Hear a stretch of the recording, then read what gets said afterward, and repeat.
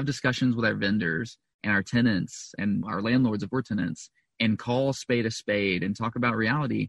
And let's wrestle through those hard things now, because it's going to establish better rapport and better credibility. If you're a passive investor wanting to learn more about questions to ask sponsors in order to qualify the opportunities, in order to qualify the sponsor, in order to qualify the market that the property is in, then go to besteverpassiveinvestor.com.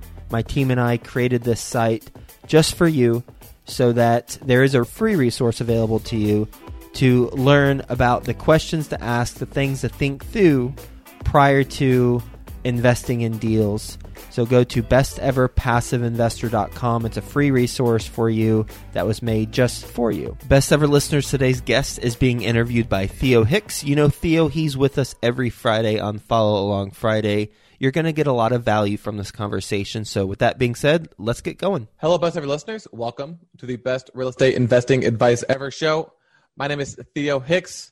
I'm the host today, and today we'll be speaking with Will Frazier. Will, how are you doing today? Theo, I'm doing great, man. Enjoying life here and glad to be on the show. Thanks for the opportunity. Oh, absolutely, and thank you for joining us. And today we are going to be talking about how the coronavirus is impacting Will's business. But before we get into that, let's hear about Will's background. So he is a full-time real estate broker. He just hit 3 years of real estate experience. His portfolio consists of 23 properties, 4 of which he personally owns. He is from Oklahoma City, Oklahoma, and you can say hi to him at will@craftsmanre.com. That's Will, CRAFTSMANRE.com.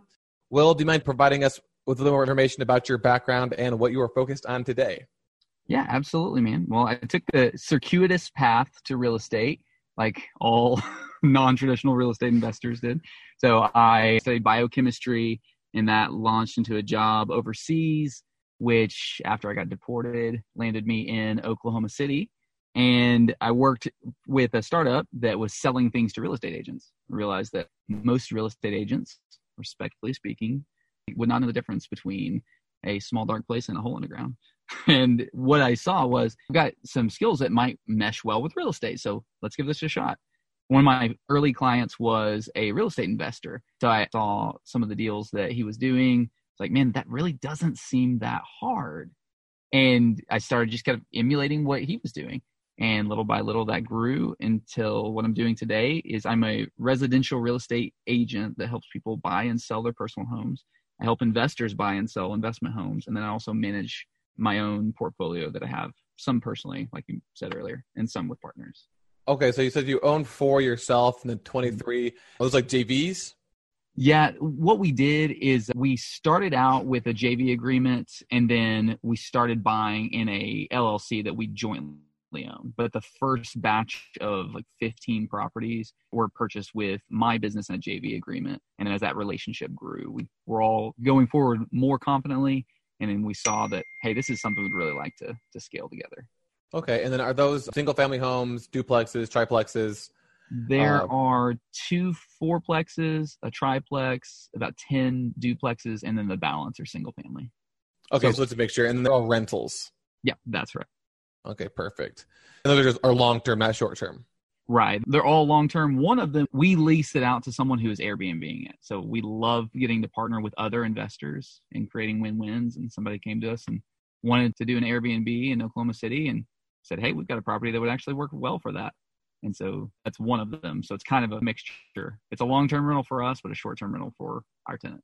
Okay, perfect. So I guess the first question I'll lead with today being the first of the month that we're recording this is, are you seeing any issues with rent collections from the coronavirus on those long-term rentals? Definitely, man. And I think that there's some of what we could have known is going to come, just what I would call the ostrich approach of tenants burying their heads in the ground and pretending that there's not a problem. And then you don't see that rent come in the first, you don't see it coming on the second or third. So we're already seeing some of that. But a lot of what I've been seeing that's been surprising is tenants reaching out within the last 3 days to let me know that they've been furloughed, their hours have been cut, or they're struggling. Like I've got a couple tenants that are in the oil and gas field right now. And they're letting me know in advance, hey, I'm paying my rent this month, but I just wanted to let you know, I don't know how long I can continue this. And I've been more encouraged by those than the people that I know are doing an ostrich right now. But yeah, I think that everything that we're seeing right now is what we expected to see, but with a little more of the avoidance on the tenant side. Okay. So for people who, as you mentioned, reached out, said that they've had some sort of financial hardship, they're going to pay rent this month, but they don't know how long they can keep that up.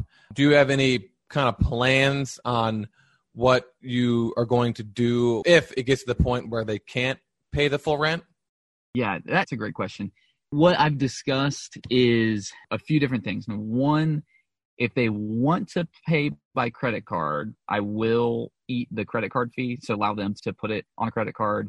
I don't encourage that as a Band-Aid, but I do know that credit card companies are offering some forgiveness platforms that, just frankly speaking, they can do because of their size and I can't do because of my size. So I'll offer that. And then another thing that I'm offering is the ability to pay incrementally and then amortize the balance that's not paid over the rest of their lease.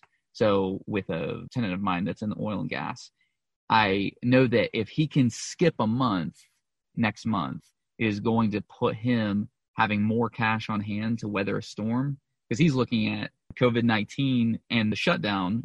That's definitely impacting the total economy.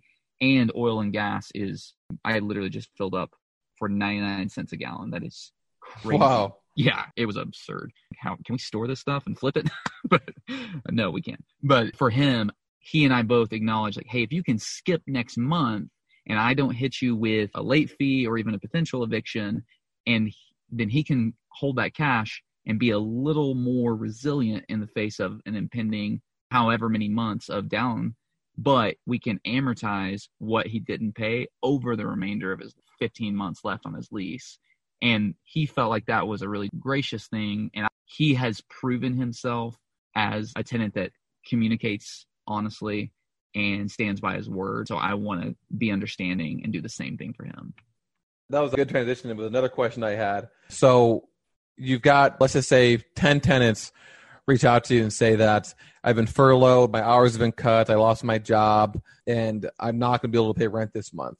Do you just take that at face value, or do you ask for some sort of additional documentation to confirm that what they're saying is true? And the reason why I ask is because I would imagine that with the hold on evictions, people might take advantage of that and just claim that they've lost their job when they really haven't. And I was just wondering if you're doing anything extra to confirm, like requiring a financial hardship letter or anything like that. I mean, that's a great question. At this point, I'm not, other than just taking note of who their employer is and then asking some other people, because Oklahoma City's, just, honestly, it's not that big of a place. So if someone works at Dell and I hear that they've been furloughed, that's pretty easy to confirm through the grapevine. So just taking note of that. But at this point, I'm not asking for any of those things. And the idea being, with tenants that have already proven themselves to be valuable, I don't know, I hesitate to say valuable or invaluable, but ones that show the right kind of character and communication tendencies, I want to come alongside them and extend a trust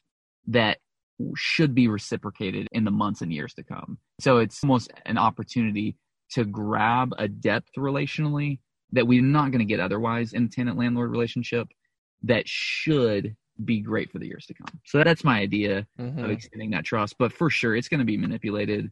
And I've already had tenants reaching out saying, hey, I heard you don't have to pay your mortgage. So are you just trying to play it all close to the chest and get us to pay, even though you're not having to pay? Like, hey, that was the governor of New Jersey. And the last time I checked, he's not the governor of Oklahoma.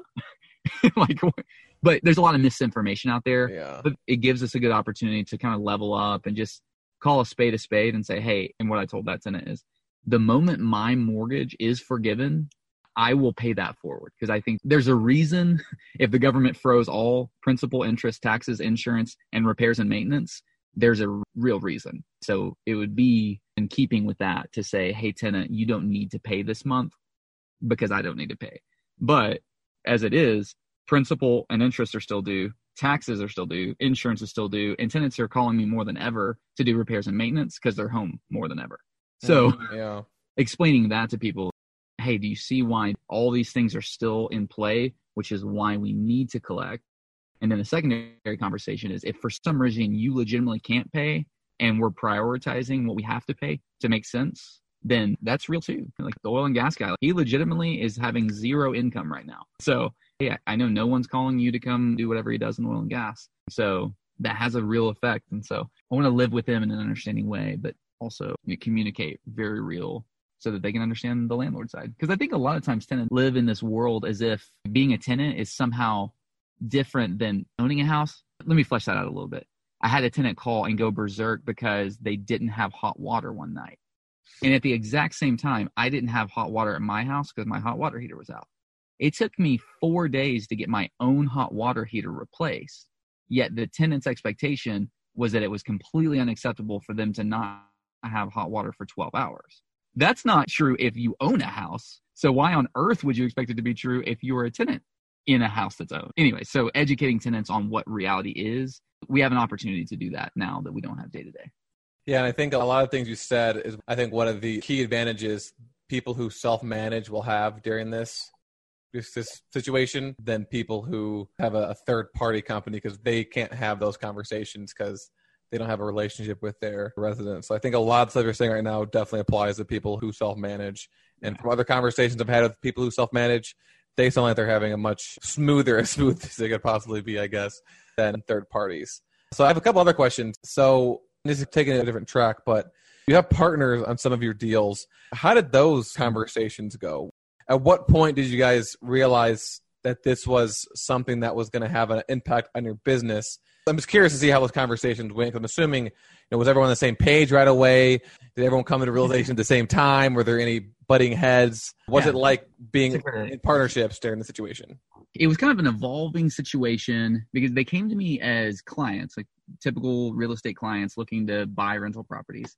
And one of the things that I try to do with everyone is walk through a series of discovery questions, because there's lots of different investing philosophies. If you have two different people who say, I want to invest in real estate, but one of them means I want to make the big bucks in flipping, and the other means I want to buy properties that cash flow and I want to hold it for 27 and a half years and then keep swapping until we give our kids a huge gift, that's naturally going to butt heads. But a lot of people, when they hear about real estate investing and they really just get a hankering to get started, they come full of zeal, but not full of a lot of developed vision. So I try to walk everyone through the process of formulating, if you had a magic wand and you could wave it in 10 years and 15 and 30 years, what would be true of your real estate investments and what role would you play in it?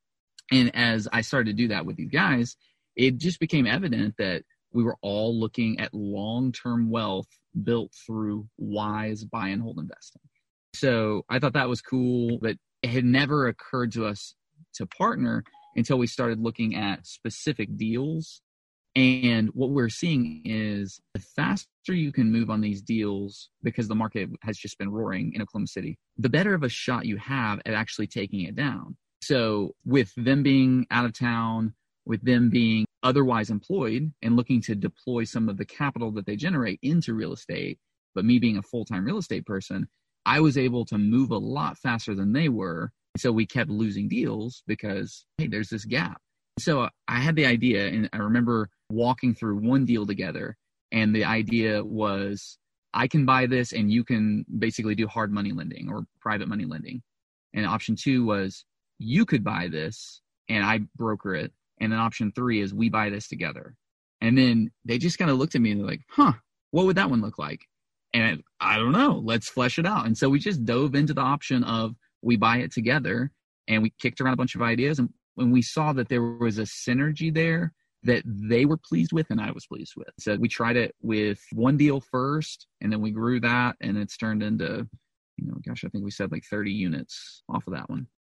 Okay, so thanks for sharing that. But now, more recently, you've had these partnerships and you're kind of going through a crisis. I'm just curious to see what those conversations are like. Are you guys having weekly calls to figure things out?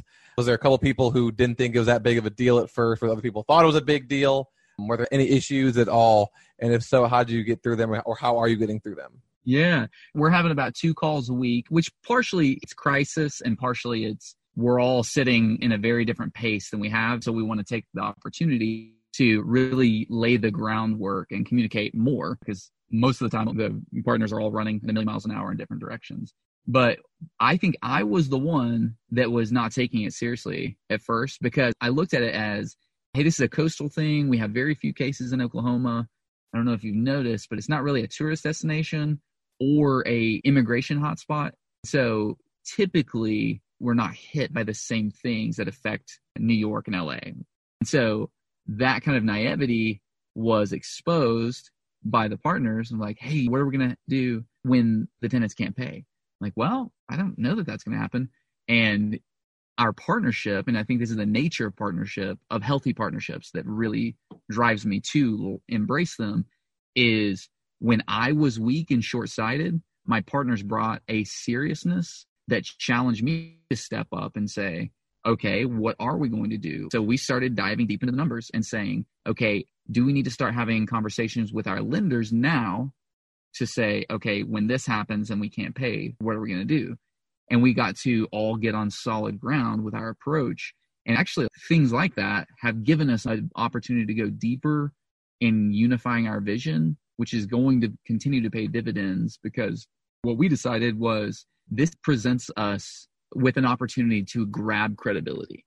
Because one of the things that we run into with the lending side is, hey, you guys are relatively young and new, so we don't know if we want to continue to make bukus of loans to you. So let's weather it a little bit.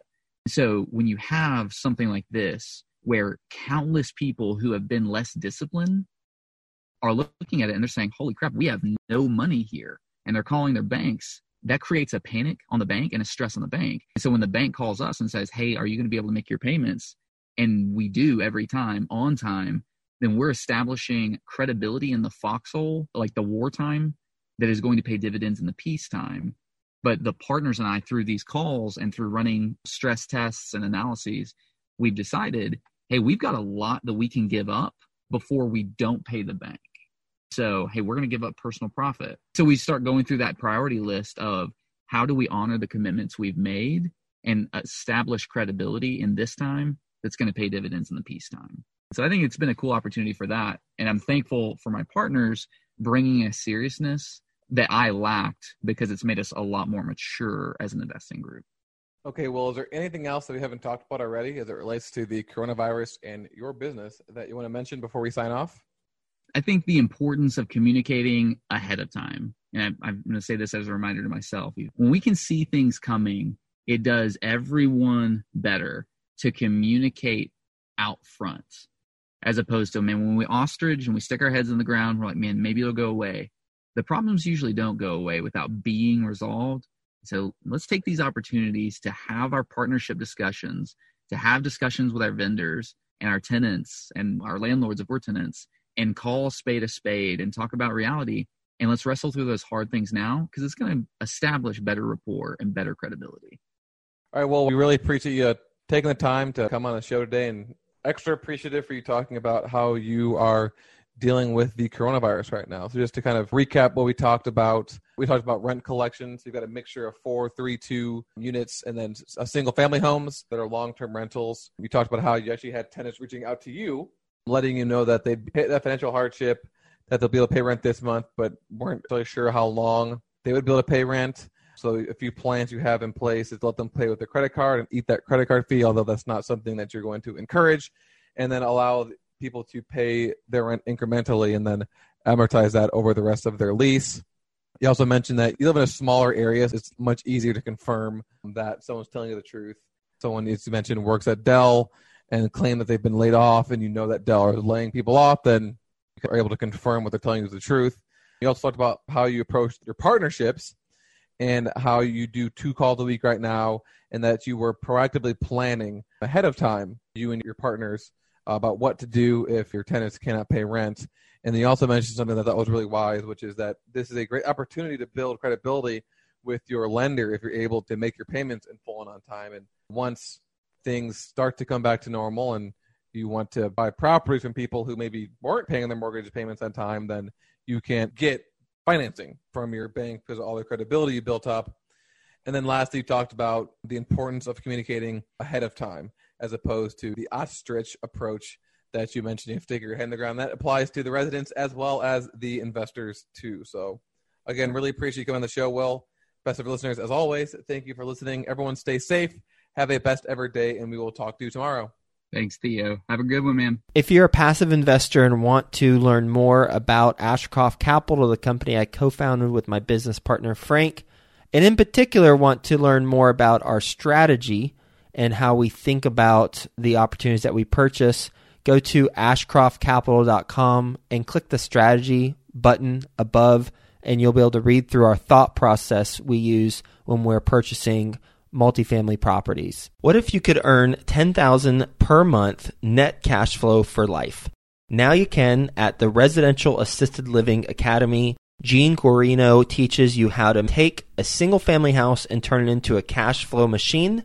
Visit ralacademy.com to learn more.